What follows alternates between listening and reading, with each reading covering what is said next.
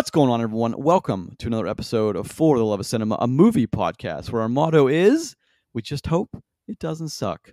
This episode 350B, the second episode for the week, we'll now discuss our thoughts on The State of Star Wars Part 2. With you for that discussion, Grayson Maxwell, and returning is special guest Jeremy Lee. Jeremy, say hello. Hello. Well, welcome back, sir. For the episode discussing The Expendables 4, including the whole box office breakdown, what's streaming, and trailer talk, check out episode 350A, posted on Tuesday, October 3rd. I gotta be honest, Jeremy, it's already October 3rd, man. Does that kind of weird you out a little bit? Yeah, especially with just how little there is left to the year.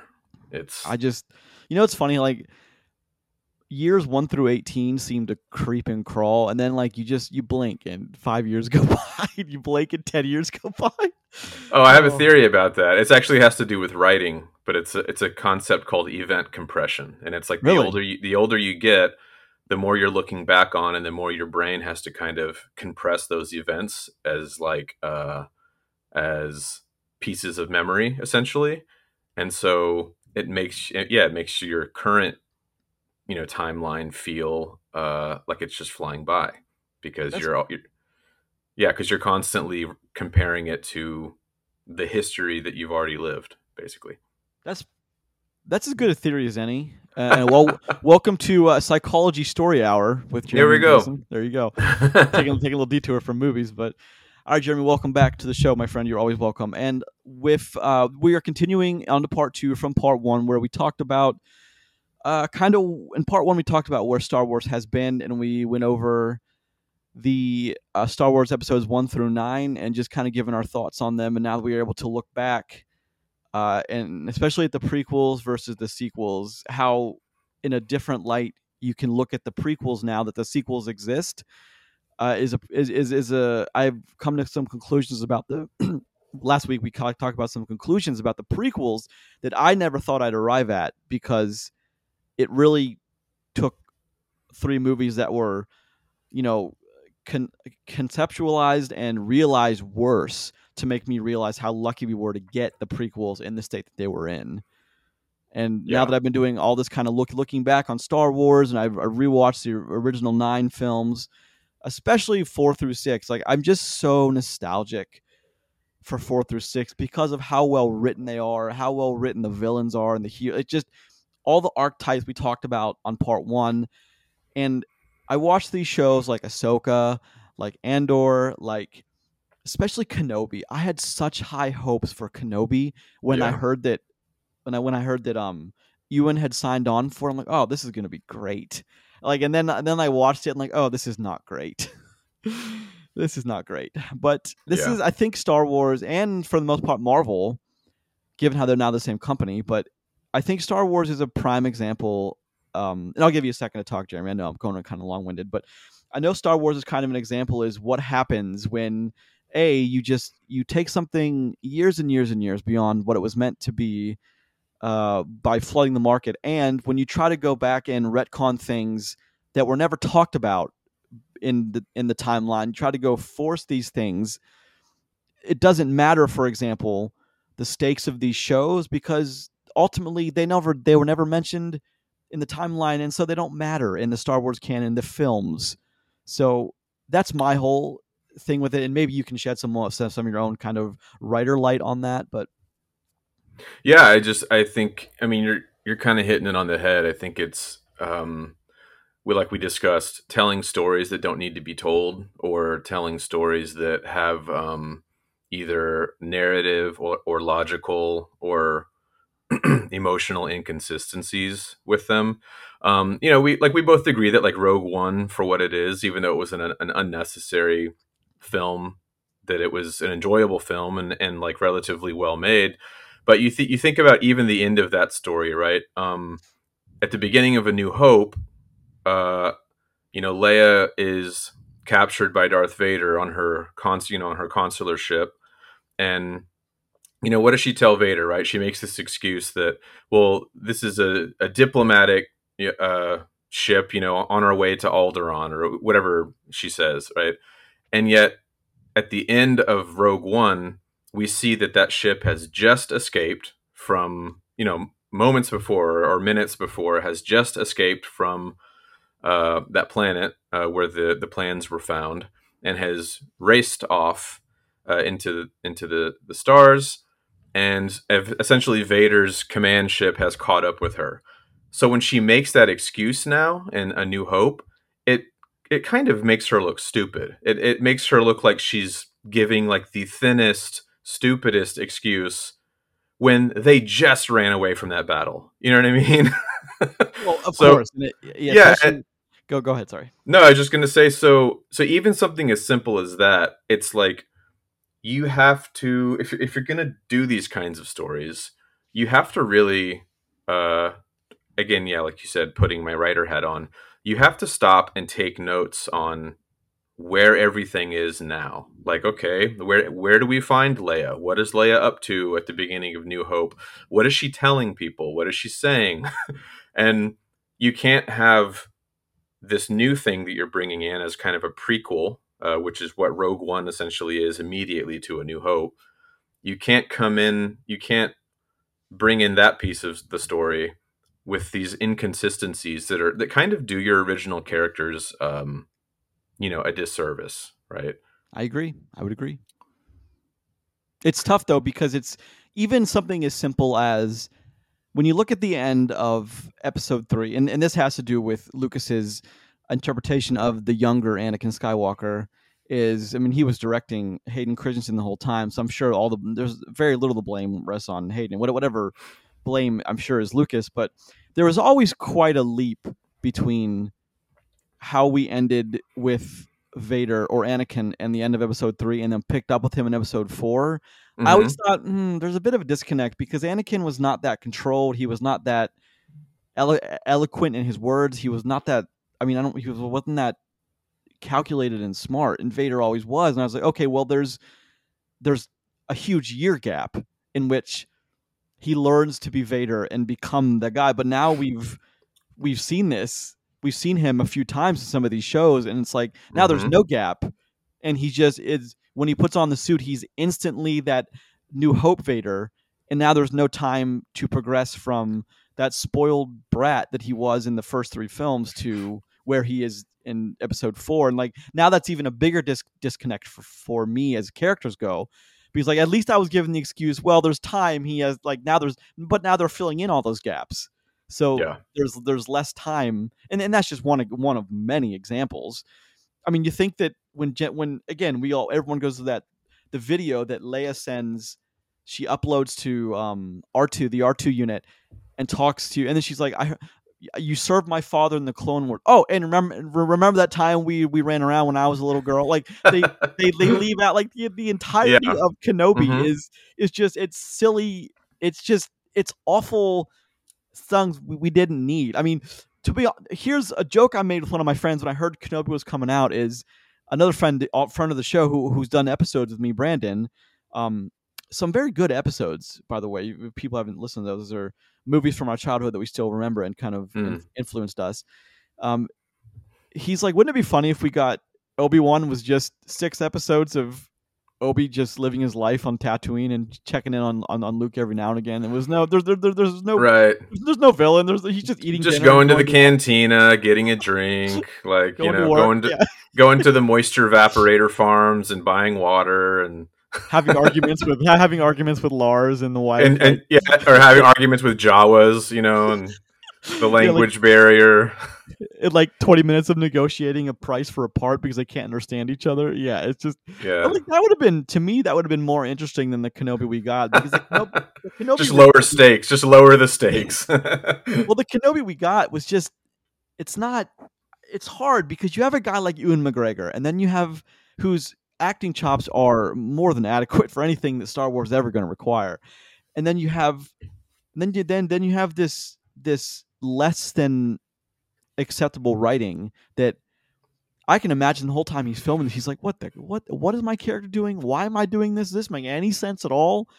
It's kind of a mystery to me, because all these people interact, and who are they, and what happens to them before episode 4 starts, and where do they just go, and do they willingly go down when the Empire goes down? And it's just so many questions. But anyway, Yeah, what are and your well, thoughts like that?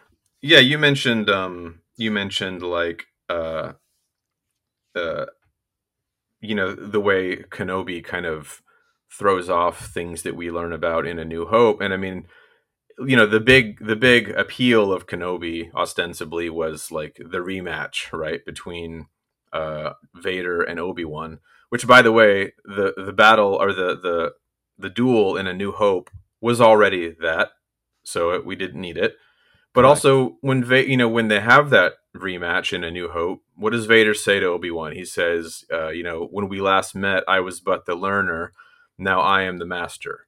Only a And it's master of evil, Darth. right, and so, but okay, so now that seems to refer to their fight in Obi-Wan, but it's confusing because learn was but the learner of what, and now you're master of what, and it makes a lot more sense to have them having never seen each other uh, since Revenge of the Sith. And there's that other line, right, when he's walking around the hangar bay, and he says, I've sensed something, a presence I've not felt since," and he kind of, he trails off and then he walks away.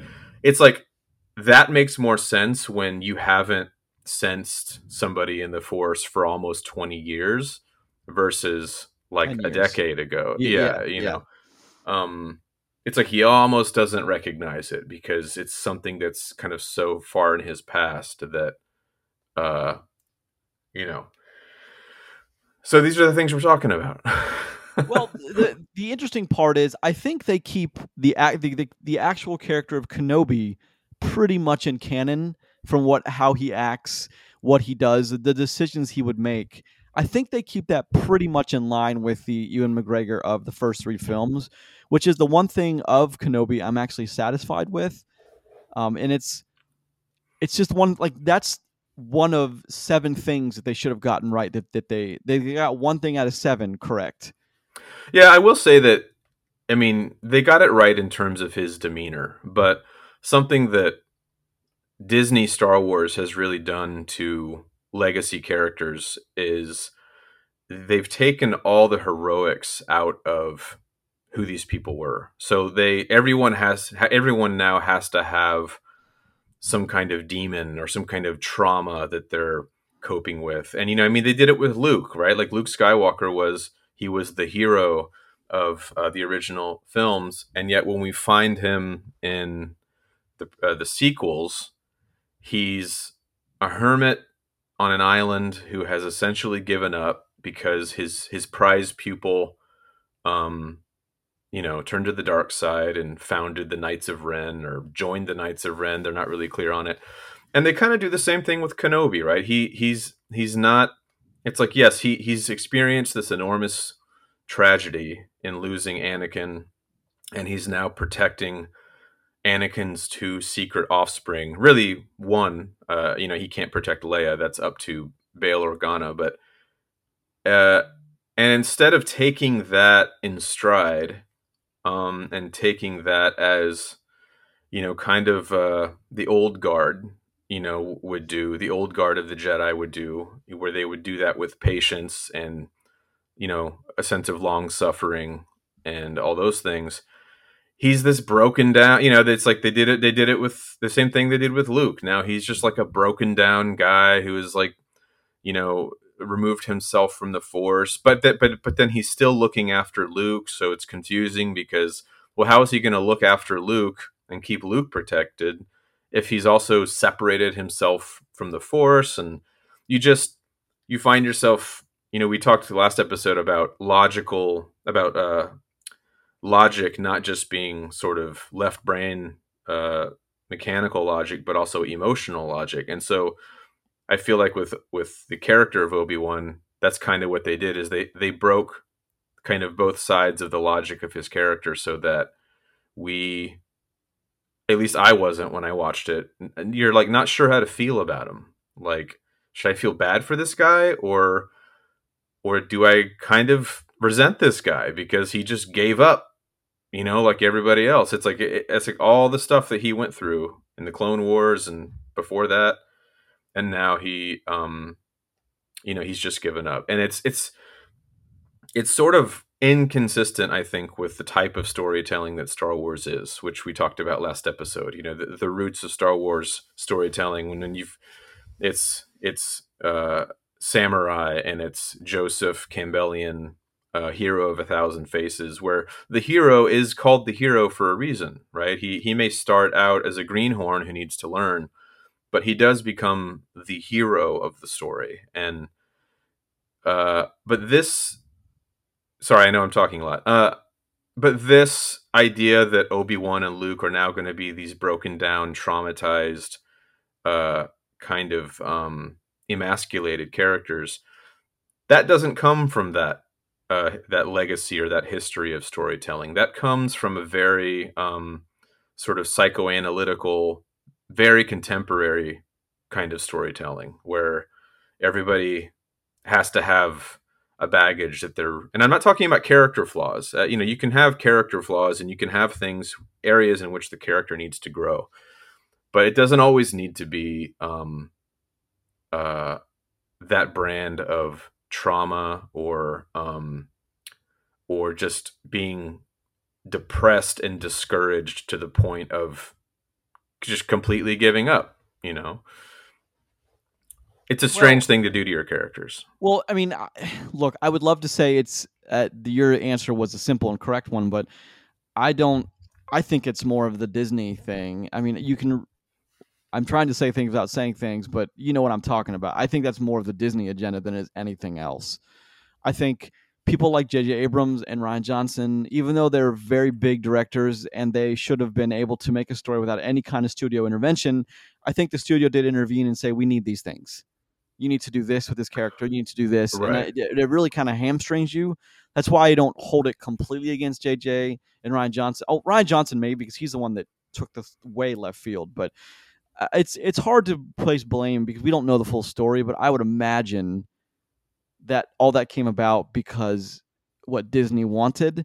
I mean, the idea, the whole Rey thing, that's kind of where I'm going with it. However, I think now, so this episode, I want to talk I want to talk about shows like Ahsoka and or Kenobi and Mandalorian, leaving out some of the animated stuff, maybe mention Boba Fett, but just kind of an idea of where we're going. And they don't have plans, they have years of this stuff planned still, which again is it's going to get so convoluted into like you said, it's going to start to take away the heroics of the canon characters in the films and make it so it's going to make things weird. And I mean that because already what we have has already made things kind of questionably weird. They've already destroyed the beginning of A New Hope. They've already kind of rewritten some characters into there's some inconsistencies there, and which character arc do I go with when I'm thinking about this character? Which character? I mean, it's tough to follow sometimes, and it's a damn shame. Now, shows like I want to say the shows I'm talking about, any of the Disney shows, unfortunately, are victims of when they were made and what was going on in the world when they were made. I think that's a big part of it too. I mean, it's impossible to ignore those things going on. It really is, and Disney is a company that leans heavily into all that. So it's tough to. It's really tough. And I mean, Ahsoka. When you watch Ahsoka, are there no men left in the universe? Did all the men just go away? Where do they all go? I don't mean that in any negative way. I just mean there's a noticeable absence of male characters in Ahsoka. Yeah, well, it's not popular for men to be the hero of a story right now, right? We can talk about agenda-driven filmmaking, and you can talk about left-wing politics or right-wing politics, but the point is that agenda-driven filmmaking, it doesn't work in either direction. You know what I mean? If I make a movie and it's pro-gun and everything is good old boy and we're gonna go back, it would be so over the top, that you would, even as somebody who leans right, you would be like, as somebody who leans right, you'd go, dude, like, tone it down. We get where you're coming from. And I'm surprised that more people on the left aren't looking at Star Wars and going, dude, tone it down. Like, we get it. Like to emasculate your lead character, Luke Skywalker, of the entire saga. Hold on, let me put a superlative. I think it's called superlative phrase here, comma. One of the most legendary, iconic characters in cinema.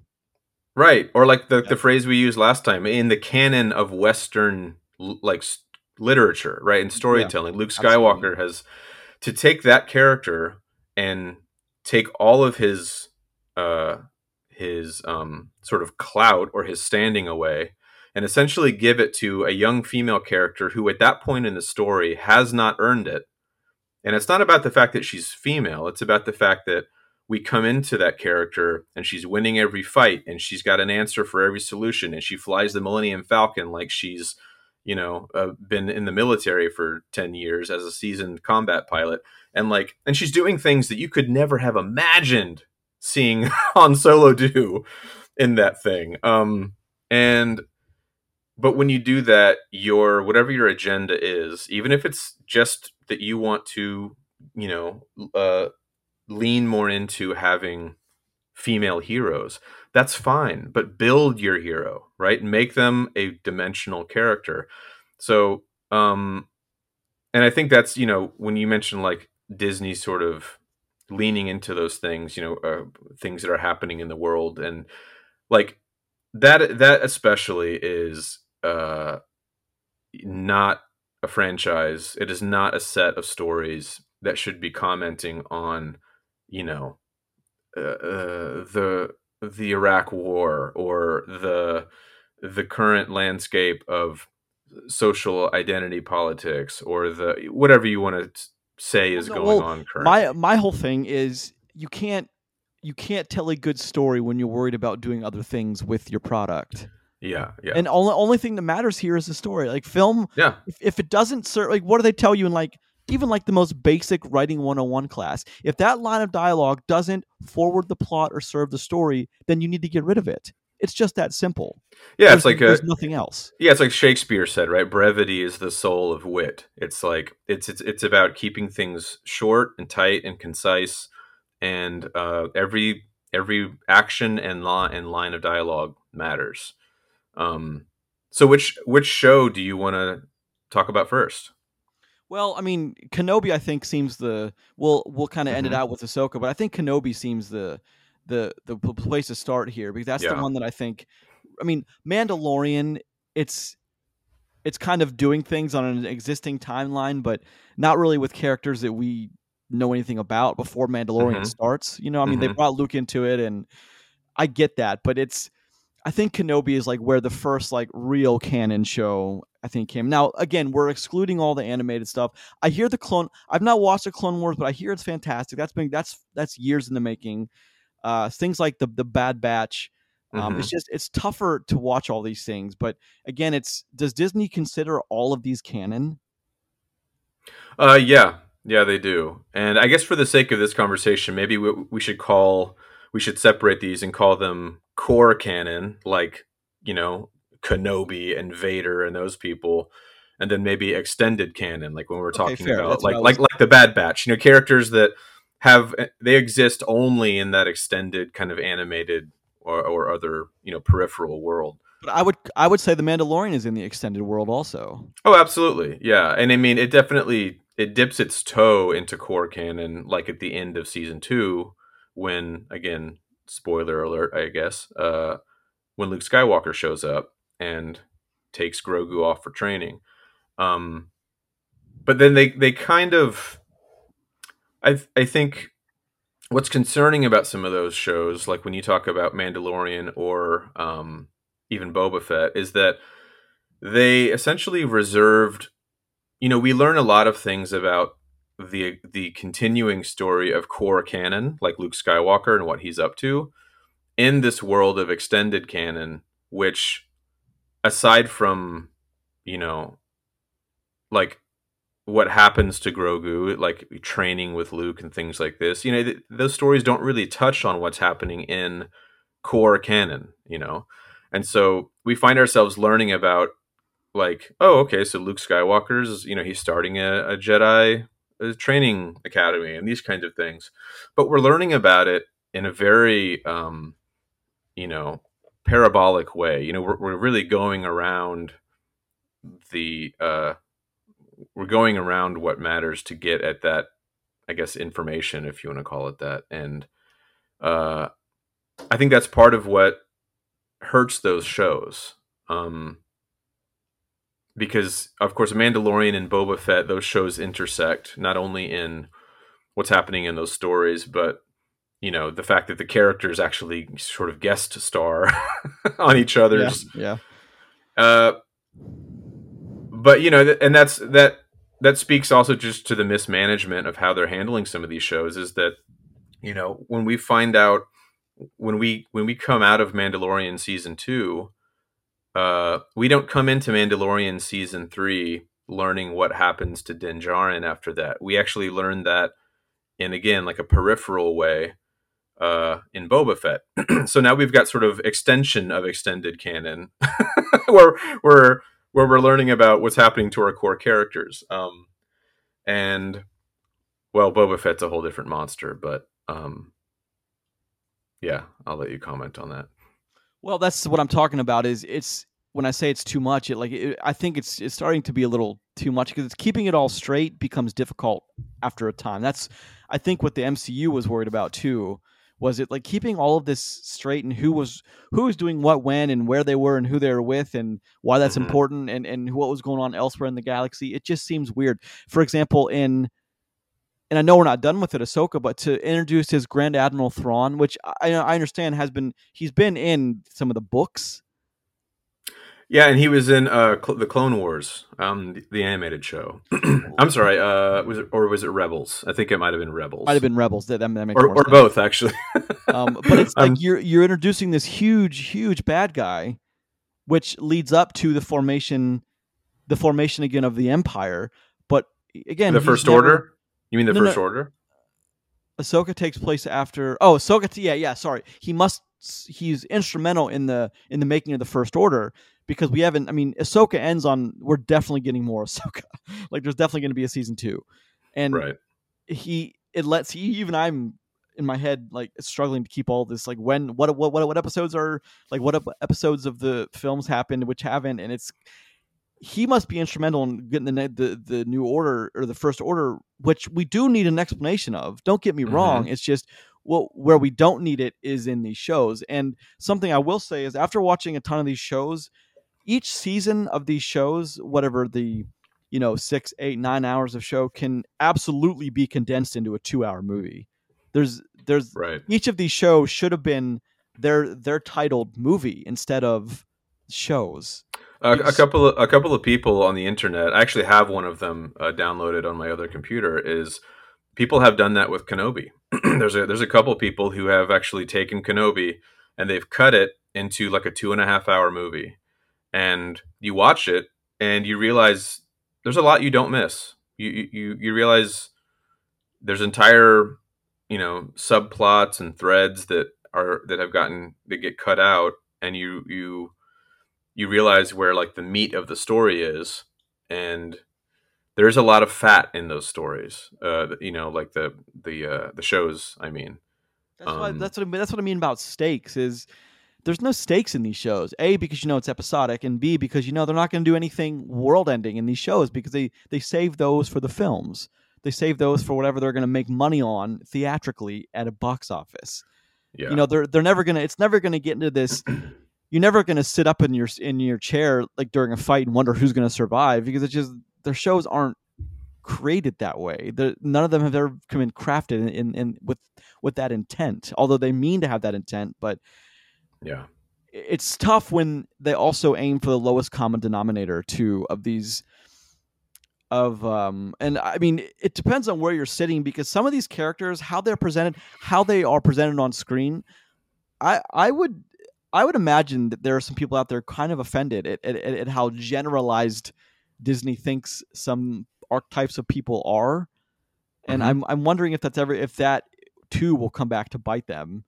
Well, I mean, I'm glad you brought that up because I think that's that has shown up heavily. I think in with two really serious characters, and that's I had a problem with that with the way Luke Skywalker was portrayed.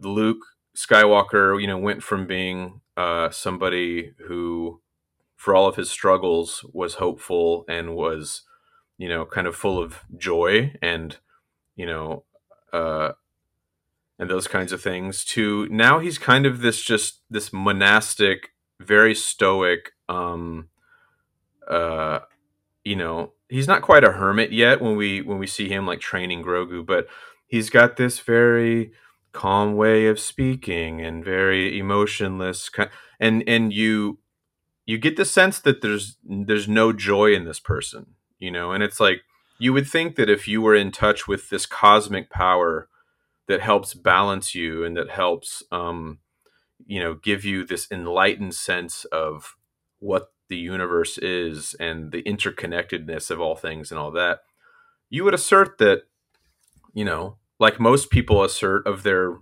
religions here on earth, that it would bring you some happiness, that it would bring you some kind of sense of deep joy. And it feels like Luke and now Ahsoka are both very flat, stoic, kind of emotionless characters, and this is how Disney has chosen to portray this kind of new their new take on who the Jedi are. Well, right? it's You're almost either like tortured, you're either tortured, and you're full of anger, and you want to throw everything around and kill everybody, or you are so level headed to the point that it doesn't seem like these people really care about anything, and as an audience, it's hard to care about people who don't care. well, And yes, you're right about that, and it's almost like they last episode, sorry, part one, we talked about how it's almost like the people that are in charge right now making the creative decisions haven't done the research and haven't actually watched the films that they're trying to insert into timelines, what they're trying to do. And it almost, to me, with the whole Luke training Grogu and talking like this, and they're like, oh well, Qui-Gon did that, and so did Ewan, so did um Kenobi. So of course, that's what you do when you're teaching as a Jedi. You talk slowly, like you have a mastery of it. Well, that just happened to fit Obi-Wan's character with Anakin in the first three films. That right, just happened to fit but there's Qui-Gon even Jinn's. I agree with that, but there's also breaks in that. It's like in Attack of the Clones when he goes and visits that friend of his at the diner. He's asking about the Camino and dart that the assassin Dex. was using. Yeah, he's sitting there and he's smiling with them, and they're chuckling a little bit about something, and you get the sense that there's some kind of like sort of palsy history with them, and he's not completely devoid of emotion and some sense of happiness, and like even when he walks in that diner, he's like, hello Dex, and he's got this big smile on his face, and it's like you can't imagine new Luke Skywalker or new Ahsoka doing that. And I say new Ahsoka because when you see her in shows like Clone Wars or Rebels, even as she's older, she's not like that. There's a dynamic quality to her, and part of balance, if we're gonna get into the Force briefly, balance is not having your demeanor be all one thing, right? It's like you can be righteously indignant about something in the sense that if a bad guy kills a good guy, you're allowed to have a sense of I'm not okay with that, right? Like a righteous anger, not a fly off the handle kind of anger, because then you're out of control. And in the same sense, it's like Jedi can be they can be happy, right? They can be joyful people. Should they be crazy, carousing, drunken, like that kind of joy? No, because that would be out of balance too.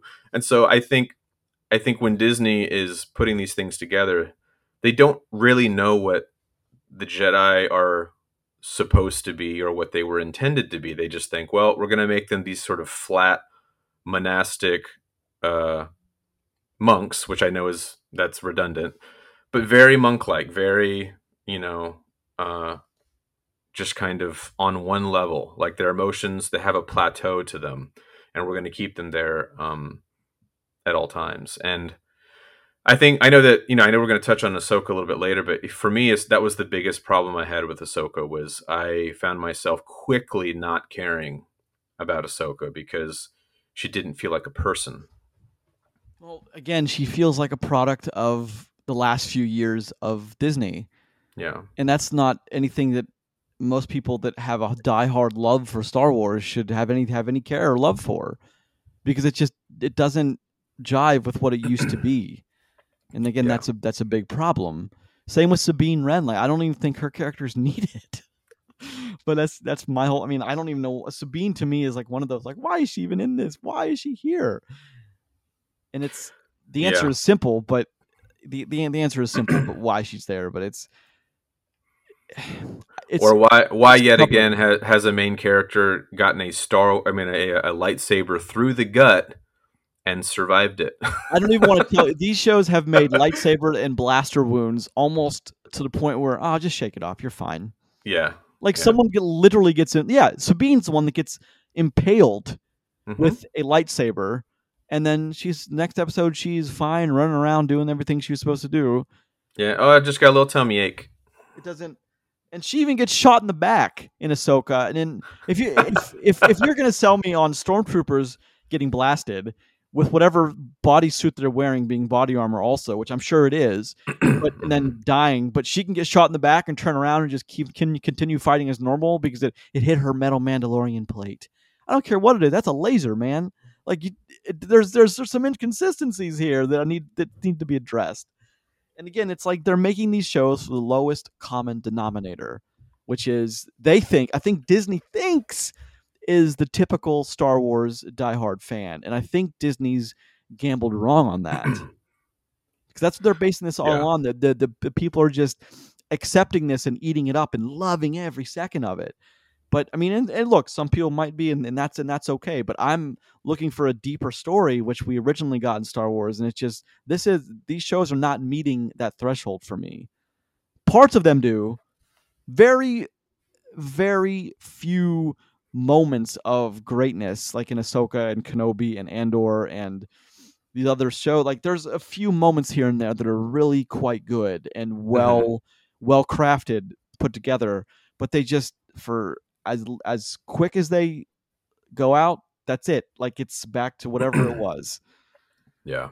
And there's a couple of moments in Kenobi. There's a couple of moments like that in a couple shows, but yeah. You mentioned Andor, and I'm glad you did because I feel like on the other side of things, I really enjoyed Andor. I felt like Andor was one of those shows that, like we talked about in last episode, it was a show that remembered the references that Star Wars came from.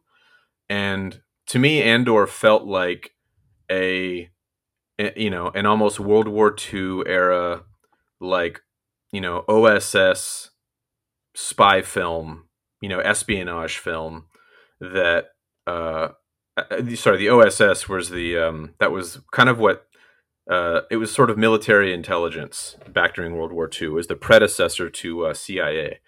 And that's kind of what Andor to me felt like. It felt like, we're going to put all these pieces together and we're going to have the intricate details that go into actually planning a rebellion and actually, and like, again, we're back in the territory of like, was it really needed?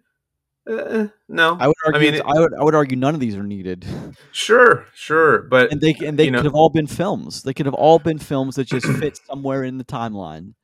Yeah, and but that being said, I found myself enjoying it because I felt like it was the first time that I saw the Empire as a functioning organization that actually had its own problems, had its own challenges, had its own internal power struggles and these kinds of things.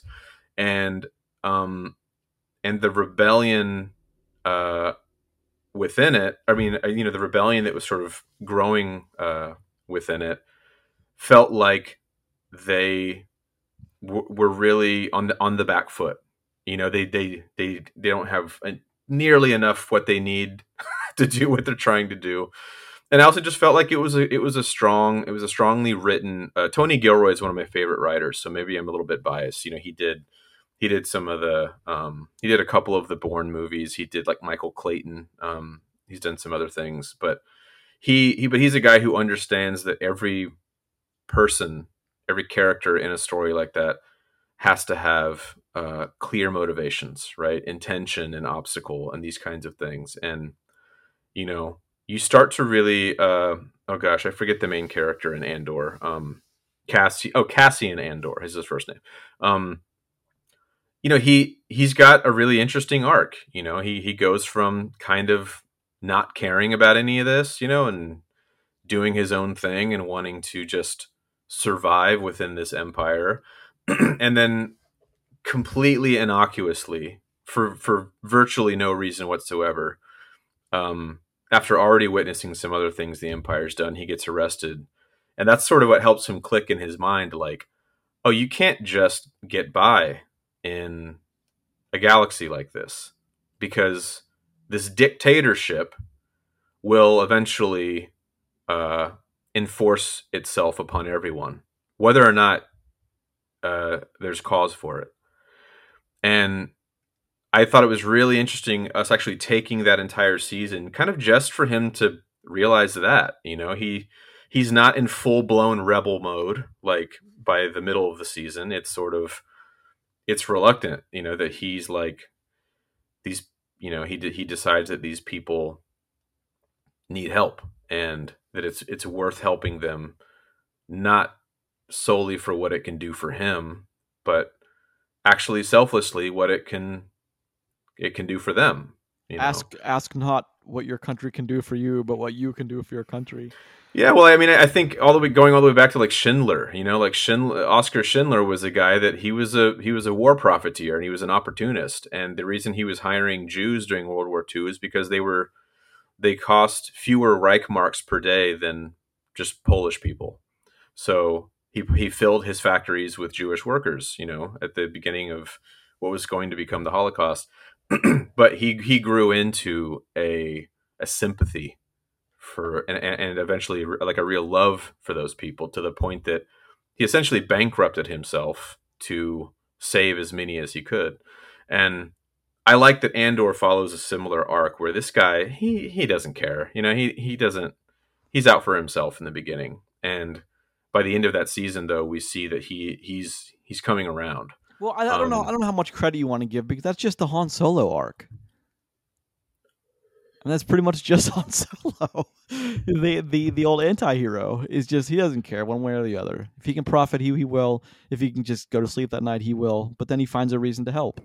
Yeah, I think it's because they exist in their references, I think, differ. I think Han Solo was intentionally meant to be kind of the old cowboy, right? Who I mean, he literally, the first time we meet him, he's wearing a low slung blaster, boots, and a vest, and he looks like, a gunslinger, and we meet him in a cantina, and I think Han Solo was meant to be a few things, but I'm just talking about the arc, how you describe the main character of Andor is. Oh, sure. It's not all that dissimilar from, and I'm saying the writers definitely they took inspiration from somewhere else in Star Wars, is what I'm saying. Yeah, and what I will give Andor credit for, though, is that they really take the time to flesh that out, and they have the luxury of time to do that. They have an entire season or two. Disney has been very clear that Andor will end after season 2. So right now we are halfway through Cassian Andor's story before we meet him in Rogue One.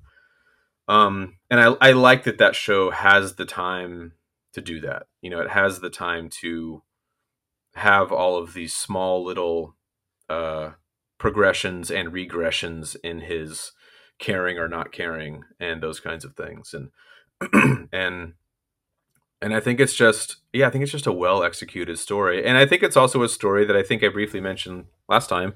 It's a story that admittedly doesn't feel like Star Wars. It doesn't feel like a kind of broad adventure epic and those kinds of things, but it still does draw from largely and primarily, I think it draws from World War II and the way that Star Wars has its references in World War II, among many other things. But that's why I sort of refer to it as like an OSS kind of, espionage film, and where where the rebels weren't really a fighting force yet. They were kind of like I mentioned last time.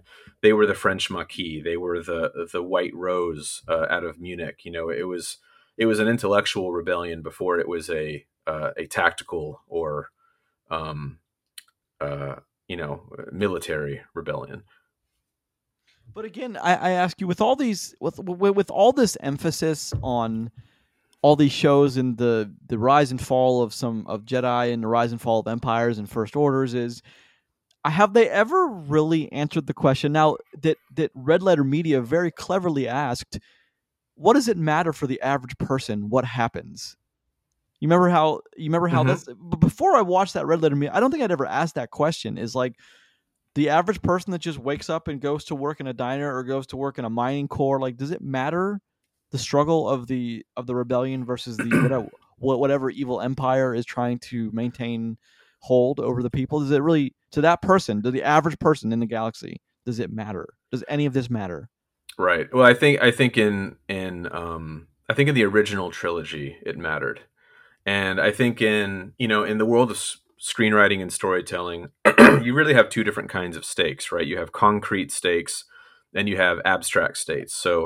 Stakes. So concrete stakes are like, who will die? Are they going to accomplish this mission? Are they going to is so and so going to escape? It's these kinds of things that are, like I said, concrete, and they exist esoterically within the world of that story. But abstract stakes are things like, it's more about the idea that is at stake, right?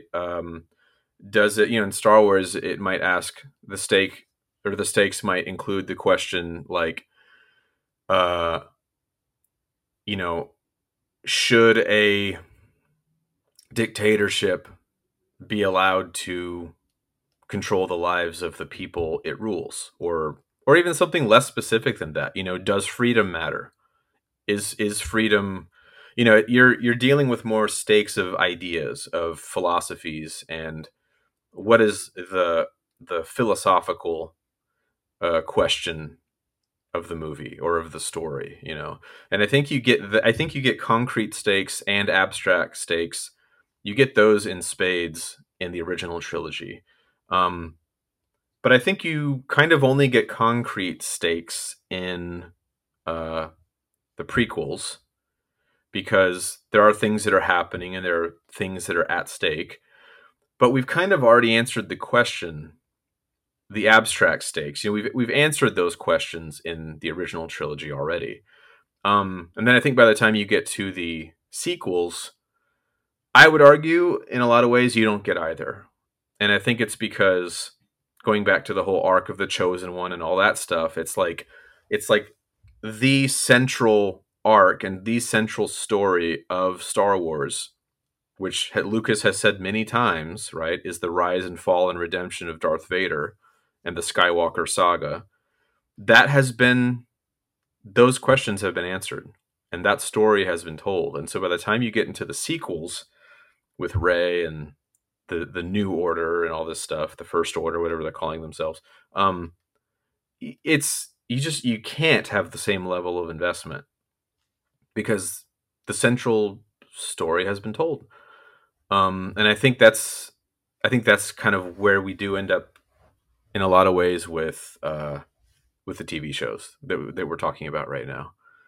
Is you either already know the answer, right? Like we know where Andor is going. We know it's going to arrive in Rogue One, and Rogue One is then going to arrive in A New Hope. um, or yeah, or it's kind of just a story that has been it's been told. It's been, we know where the entire galaxy is going in the stories we're telling now, like Boba Fett, Mandalorian, Ahsoka, where we are in that whole timeline post Return of the Jedi, but pre Force Awakens. we know where the big stakes are going, right? We know we're going to end up in the world of the First Order and Kylo Ren and Rey and everybody. And so, and we also know that the characters that we are involved with in these shows uh, aren't centrally or even peripherally involved in the story that takes place in the sequels. So even if we did care about the sequels, we know that the characters we're being told to care about now don't participate. Well, it's interesting you say that, because it doesn't, when you do this thing where you, it's always been a fine line for me, prequels, sequels, and middle stories, is it, especially when you're doing it like the Star Wars way, is you have to be careful, because it's tough to, it's tough to do prequels. There's a fine line you have to walk by putting your characters that you know are in later installments of your story into mortal danger, and asking the audience to like like sit at the front, like grip their teeth, and like there's a fine line between doing that and like, well, I'm just telling the story of what happened. You have to find that happy medium, and that's what I'm saying, is they're not doing it very well, because these characters come and go in these stories, and they don't matter, because the end result Mm-hmm. is they're never mentioned again after these. If you never watched the Disney show, you'd never know these characters existed at all, and you still get the same result of the Empire being the Empire in the First Order getting crumbled twice by the rebellion. Yeah. So I mean, what's the, Yeah. again? I ask you, what is the point to some of this stuff? That's, I figure, like, when I was in class, like sitting in these writing teachers were like, yes, but what's the point to that whole scene, those 6 pages? What's the point? And that's some of the stuff you were harboring, you were always barking at me about on Super 8, is like, yeah, but Grayson, what's the point of that character? It's great. You've told me that character and how they in, but how do they fit in the world? Why are they in there? And I was like, I got to figure that out. And like, well, you need to figure that out before you continue to write more about the character. So I remember, Yeah. I remember that. So that's, with that, we should move into Ahsoka, talk about that for 10 or 15 minutes. Mm-hmm. And because that's the most recently released thing, and it focuses a lot on core canon, because it brings Anakin Skywalker back into the fold. And Yeah. it has some questionable things about how they tell that story. First of all, you're never going to convince me that Anakin, if you're just watching the films, was also had an apprentice during his whiniest and most horrible years of my life watching him, that he was, not only was he being trained and in agony and in love, but he was also training Ahsoka. You're never going to convince me. You're never going to convince anyone that was the case. It's just, sorry, you can't.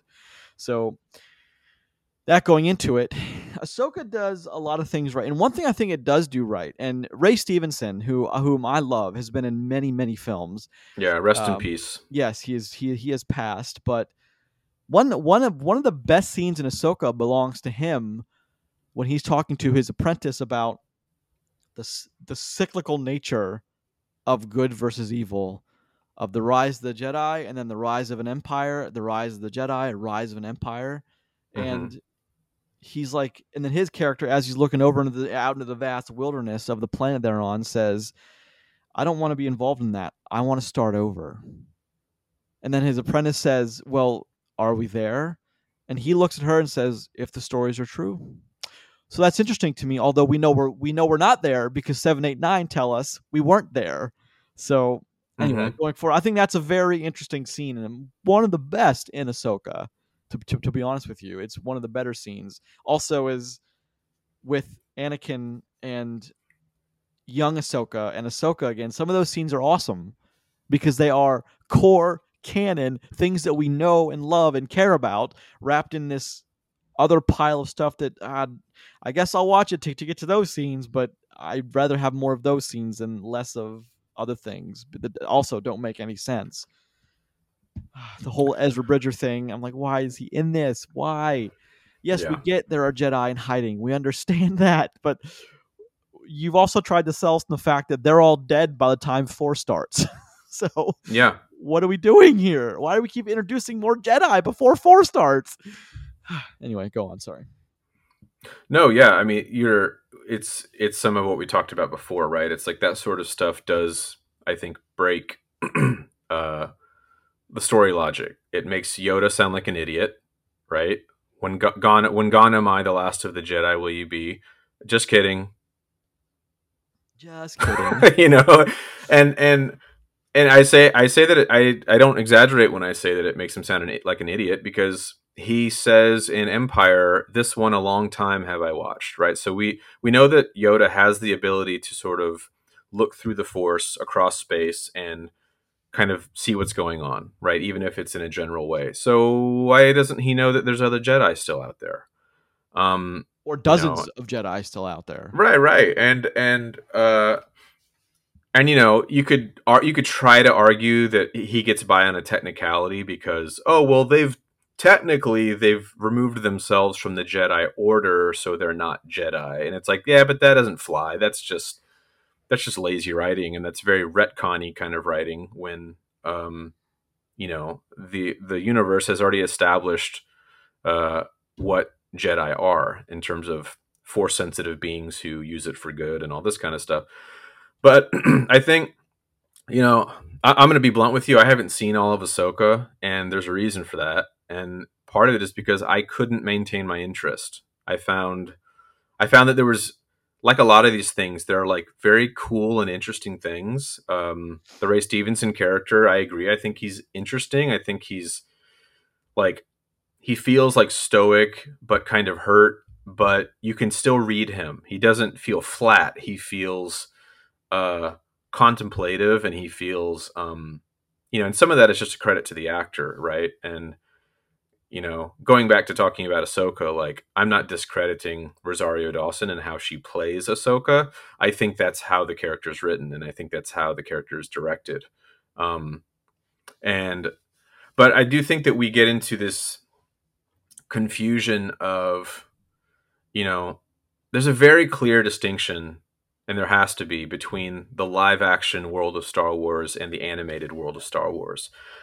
And there's a lot of reasons for that, right? One of them is that there are certain things storytelling wise or just writing wise that you can get away with in animation that you kind of can't get away with in live action, because live action always has more subtlety and nuance and all those kinds of things, because you're dealing with the subtlety and nuances of real human beings. So if you're going to bring in characters like Ahsoka into the live action world, and not just as a guest star, you know, like when she showed up in Mandalorian, but if you're going to bring her in as part of the main thrust of these stories, or Ezra Bridger, who was in Rebels, you have to do the work of kind of reintroducing these characters. You have to, and I don't mean telling the audience a ton of stuff that they already know. What I mean is like, you know, at the beginning of Ahsoka, let's treat Ahsoka like we're just learning who she is, right? Where is she? Who is she? What does she believe in? What does she care about? What does she want? What does she not want? These kinds of things, as opposed to what they call in media res, meaning like in the middle of the action, where, because I believe in the first episode of Ahsoka, it's like she's looking for this artifact. We don't know a thing about her. We don't know where she is. We don't know what she's about, what she wants, and we're kind of we arrive into that story with the history of Clone Wars and Rebels. And I think when you are crossing that line between animation and live action, you have to keep those things kind of separate. Well, You know, Disney also has to know there are a ton of people, even huge Star Wars fans, who have not seen the animated Clone Wars show and don't and just won't watch it, and just because they don't want to watch an animated show, and that's some people, exactly. They just have an aversion to watching some of their favorite characters, i.e., Anakin Skywalker and Obi-Wan Kenobi, being portrayed in the animated world. And you know, I'm not gonna lie, like I've watched a lot of those shows. I watched all of Rebels, and I would say maybe most of Clone Wars, and then I think the first season and a half of Bad Batch. And there is something to a character like Darth Vader being portrayed animated. It's just not the same. It's not the same character. You know, he doesn't move the same. He doesn't sound the same. I mean, he sort of sounds the same, but he doesn't have the same presence. And well, presence with him is everything. It's always been exactly. The Vader character in the first 3 films was presence was his thing. So the black ominous suit with the James Earl Jones voice, that was the complete character right there. It's all you needed was the visual and the audio. And the way that David Prowse performed him, even under in that suit, right? The guy who wasn't the voice of Vader, but who was wearing the suit of Vader. And so I think when you're going to bring these animated characters into the live action world, it's kind of back to writing 101. It's kind of like you need kind of a greenhorn character who doesn't know these people, who's just meeting them for the first time, who we as an audience, if we've never seen the animated shows, we can learn who Ahsoka is through that character. Like, does anybody at any point say, hey, who the heck is this Ezra Bridger guy? Like, it's like, it's sort of assumed that we all know who he is, or that we're going to be excited to see him, And to me, it's kind of like, it's similar to like the Superman fallacy. It's like in every Superman movie that explores the origin of Superman, there's always that scene where he puts on the suit for the first time and he flies around, and we as an audience are meant to go, woo, there's Superman, But within that story, if you didn't know who Superman was, and this was your first experience of the Superman story, he would put on that suit and fly around, and you would go, why is he wearing that suit? What's he doing? Why is he suddenly in a costume? If again, I'm talking, and it's hard to think of like somebody being new to Superman, but it's the same concept. It's like you come into these shows, you have to treat your audience like they don't have a prior exposure to this IP, to this intellectual property, to this franchise. And for exactly the reason that you just said, which is that like there are so many people who consider themselves real Star Wars fans they just don't want to watch a cartoon, or they don't want to watch 6 seasons of it. You know what I mean? Like, I was kind of like that for a long time. I got pretty behind on the Clone Wars, and it took like a good long while to actually watch all those shows. And it was I did it because I was a Star Wars fan, and and some of them it was just I watched in kind of a half hineyed way, to be honest. Like I just would have them on while I was working, and it's like, I'm like, this is an episode I don't really care about, and I don't really care what they're doing here. The show would lose me and then bring me back, and then lose me and then bring me back. But I don't think you can. Yeah, it just goes back to, you can't assume that your audience cares about the entire animated world. It's funny you say that, because I remember watching episode 3, and I was actually kind of enamored with it, because like even though it wasn't a great movie, like it filled a lot of the timeline gaps that the questions that I had. And it's my buddy was like, oh, but you got to watch to understand Grievous better. You got to watch Clone Wars. I'm like, I don't want to watch Clone Wars. Yeah. So I something I will not be doing. Thank you. It's not. I don't have an aversion to cartoons or animation. That's a lot of content, and I just don't have the time for it. But like I don't. That's why I don't consider it. Was Clone Wars always considered canon? Yeah. Or was it a like extended canon kind of way? No, it's considered canon. I think where they landed after Disney bought Lucasfilm was anything quote unquote on camera, whether it was animated or live action, is considered canon. But like books, comic books, like all that, what they call the extended universe stuff, the EU, all that stuff was struck down as being canon anymore. So that included, like, we're talking about Thrawn. That included like the Timothy Zahn novels. There was the Zahn trilogy that was the original sequels to the original trilogy, but that was all struck down as being canon anymore. Well, because they can't monetize that. Disney can't monetize. I mean, by making all these extended content or extended universe things shows, they ensure that you have to be subscribed to Disney Plus to watch them.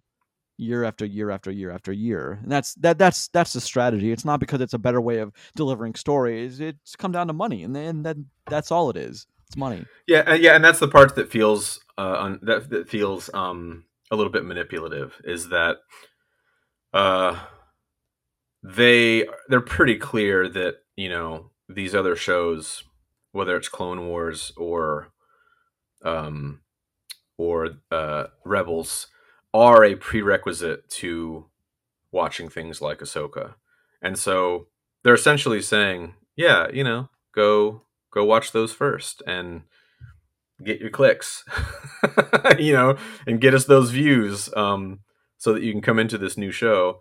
And I think that rubs me wrong in just a taking care of your customer kind of way, but also, like I said, in that separation between animation and live action. And you're either going to treat your world as a serious world of stories to be told, or you're going to animate it and you're going to assert subconsciously or otherwise that it's for kids. Well, but I don't think animation doesn't. I don't think insinuate some. I mean, some really great movies are animated. I mean, I've the How to Train Your Dragon trilogy, and no, that's true. Like they, like Schindler's List was animated, Apocalypse Now was animated, Saving Private Ryan was animated. But it's the point is, yeah, I know. Yeah.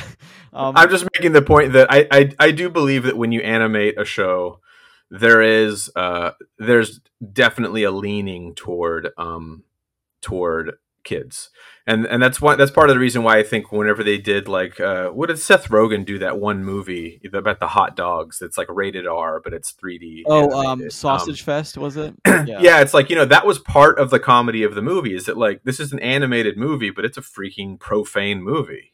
It's not, it's rated R. Very close to the next, very close to NC-17 too. Yeah, I mean, or even going all the way back to the 80s, like heavy metal and like those kinds of things. Like I know that's like a way old reference, but like those were for grown-ups. Those had like animated nudity and like weird things like that in it. But the whole point is that it was like meant to be like hyper fantasy. It was made to be like, a graphic novel or like a pulp novel sort of come to life.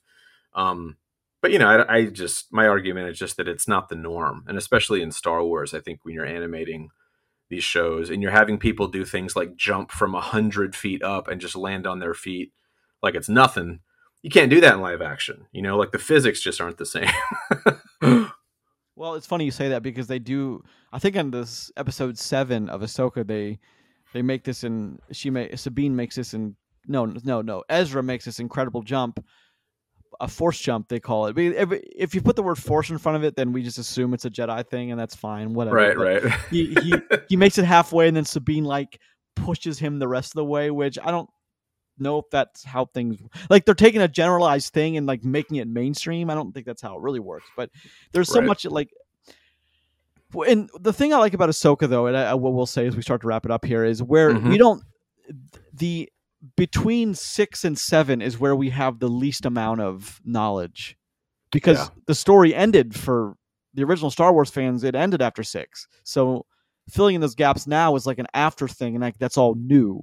So it's filling in the gap of Admiral Thrawn has gotten away with his Star Destroyer, and he's gotten all this cargo, which we're not 100% sure what's in the cargo, off world where he was banished to.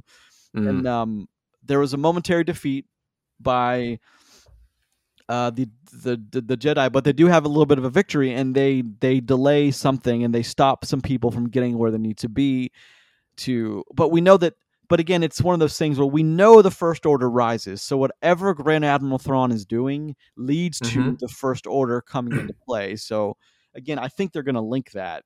I think they're going to or it gets struck down before the First Order rises. But either way, there's a finality to it. Right, of course. And again, I do appreciate them announcing that, hey, we only have 2 seasons of this, or this is only going to be 3 seasons. Like, it's not like a show that in the early 2000s, late 90s would go for like, why is this on season 10?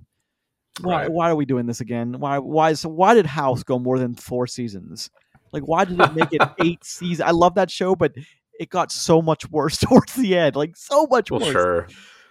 It's just one of those things. But the whole thing with all this content in between, to me, as we wrap up and do final thoughts here before we move into part 3, to be recorded, I think anywhere from 1 to 3 weeks from now, is all of this content, though some of the moments are great, some of the characters are interesting and cool. To me, it is watering down a pop. It's, you have this wonderful tasting pop, and then you keep adding ice cubes to it to make it cold, but every time you add an ice cube, it adds more water, and it makes the original product taste worse.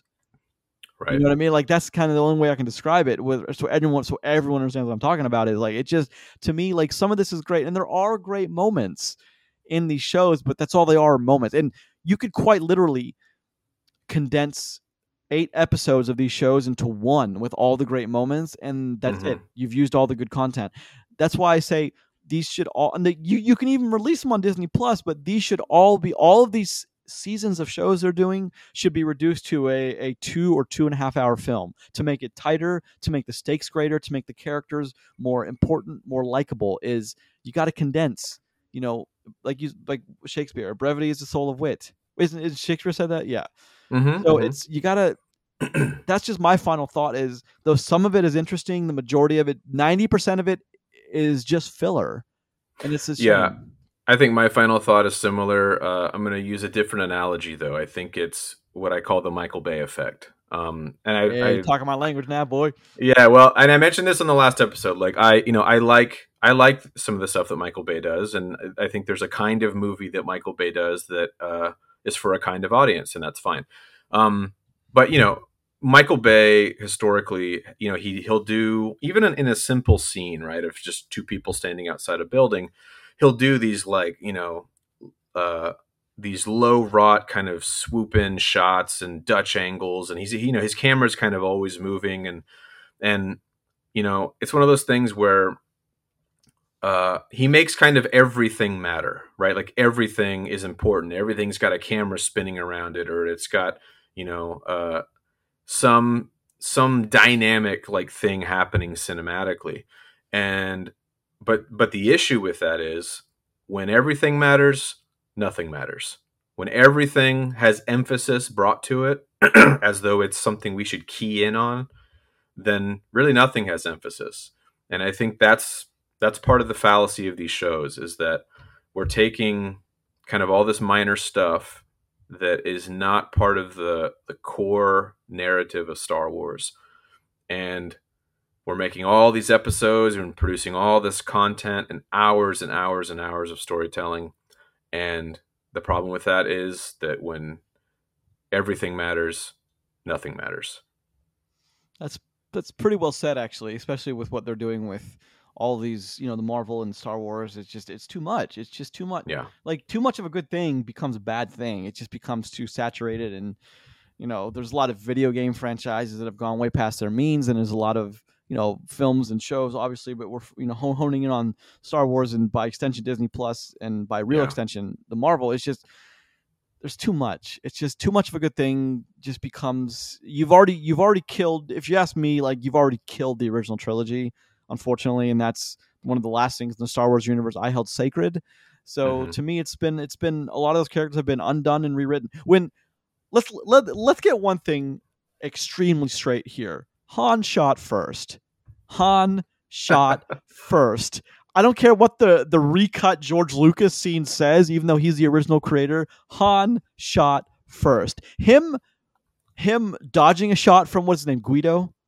Greedo. Him dodging a shot from the bounty hunter and then reshooting. You're undoing the entire character of Han Solo. Yeah, can I tell you why Han shot first? Please do. So, again, in the Joseph Campbellian story model, Han Solo was what was known as the shapeshifter. All right, as a character archetype. And the shapeshifter by nature is somebody who you don't know where he stands. You don't know if he's dangerous. You don't know if he's a villain or is he a good guy. Is he looking out for himself or is he looking out for other people?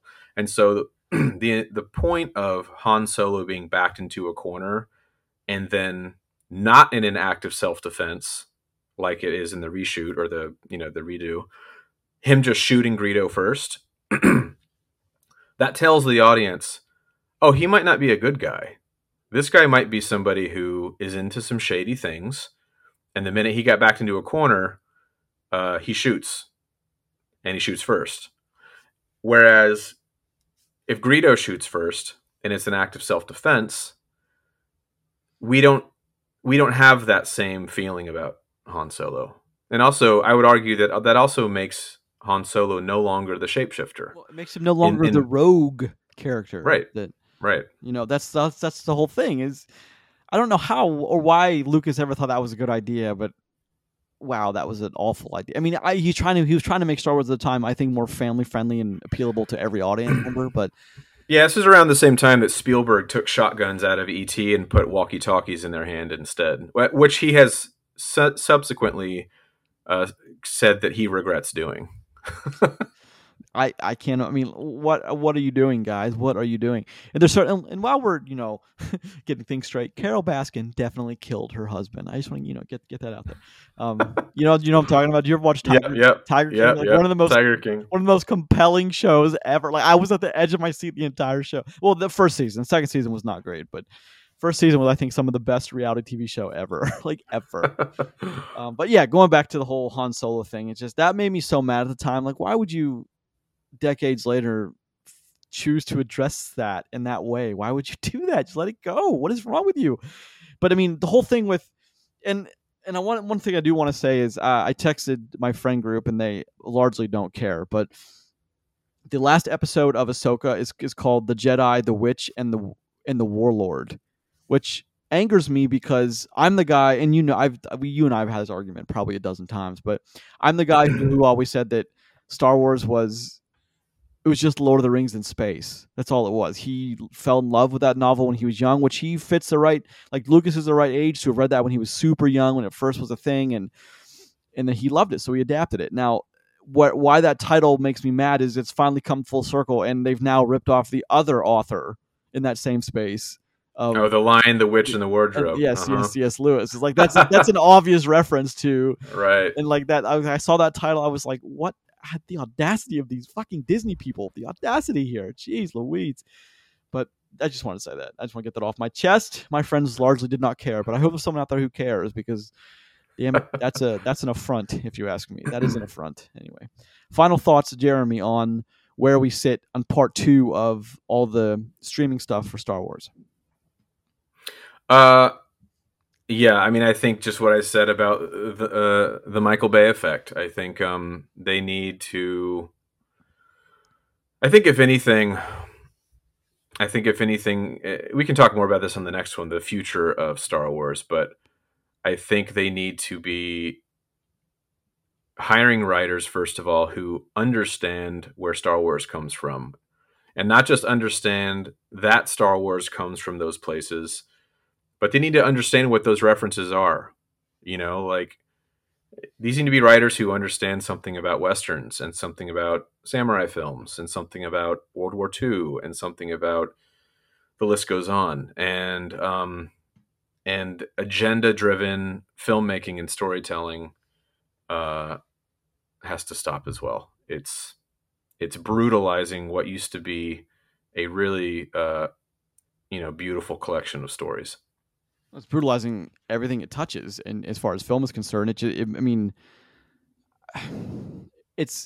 you can't tell a story like that. You have to just let the story tell the story. You can't put all these limitations and force things into it. You just can't do that. That's not how things work in any of the storytelling. So I agree with you that it needs to stop doing that. But here's the question: will it? That's the question. And then no.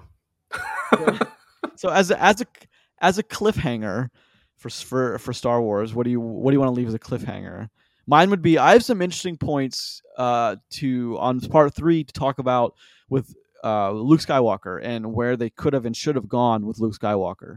And they are not points that they are kind of, I know a Jedi's for defense. Yes, I can hear you, comic book boys. I hear you on that one. However, I have some interesting points to make about Luke Skywalker and where they should have taken his character.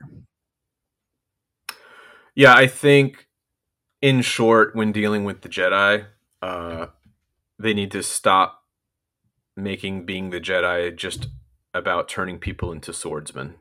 I feel like every time now they are training Jedi, that's what they do. They just, you know, uh, and it's really indicative of a larger problem, which is that they don't understand these characters. They don't understand this mythology. The people who are doing this stuff, and yeah, I'm even talking about people like Dave Filoni. Dave Filoni has admittedly done a lot for Star Wars, but I think there's I think there's probably become an echo chamber of people around him or within Disney uh, who have completely lost sight of, if they ever had sight of, what Star Wars was intended to be, and it's doing nothing but harming that mythology.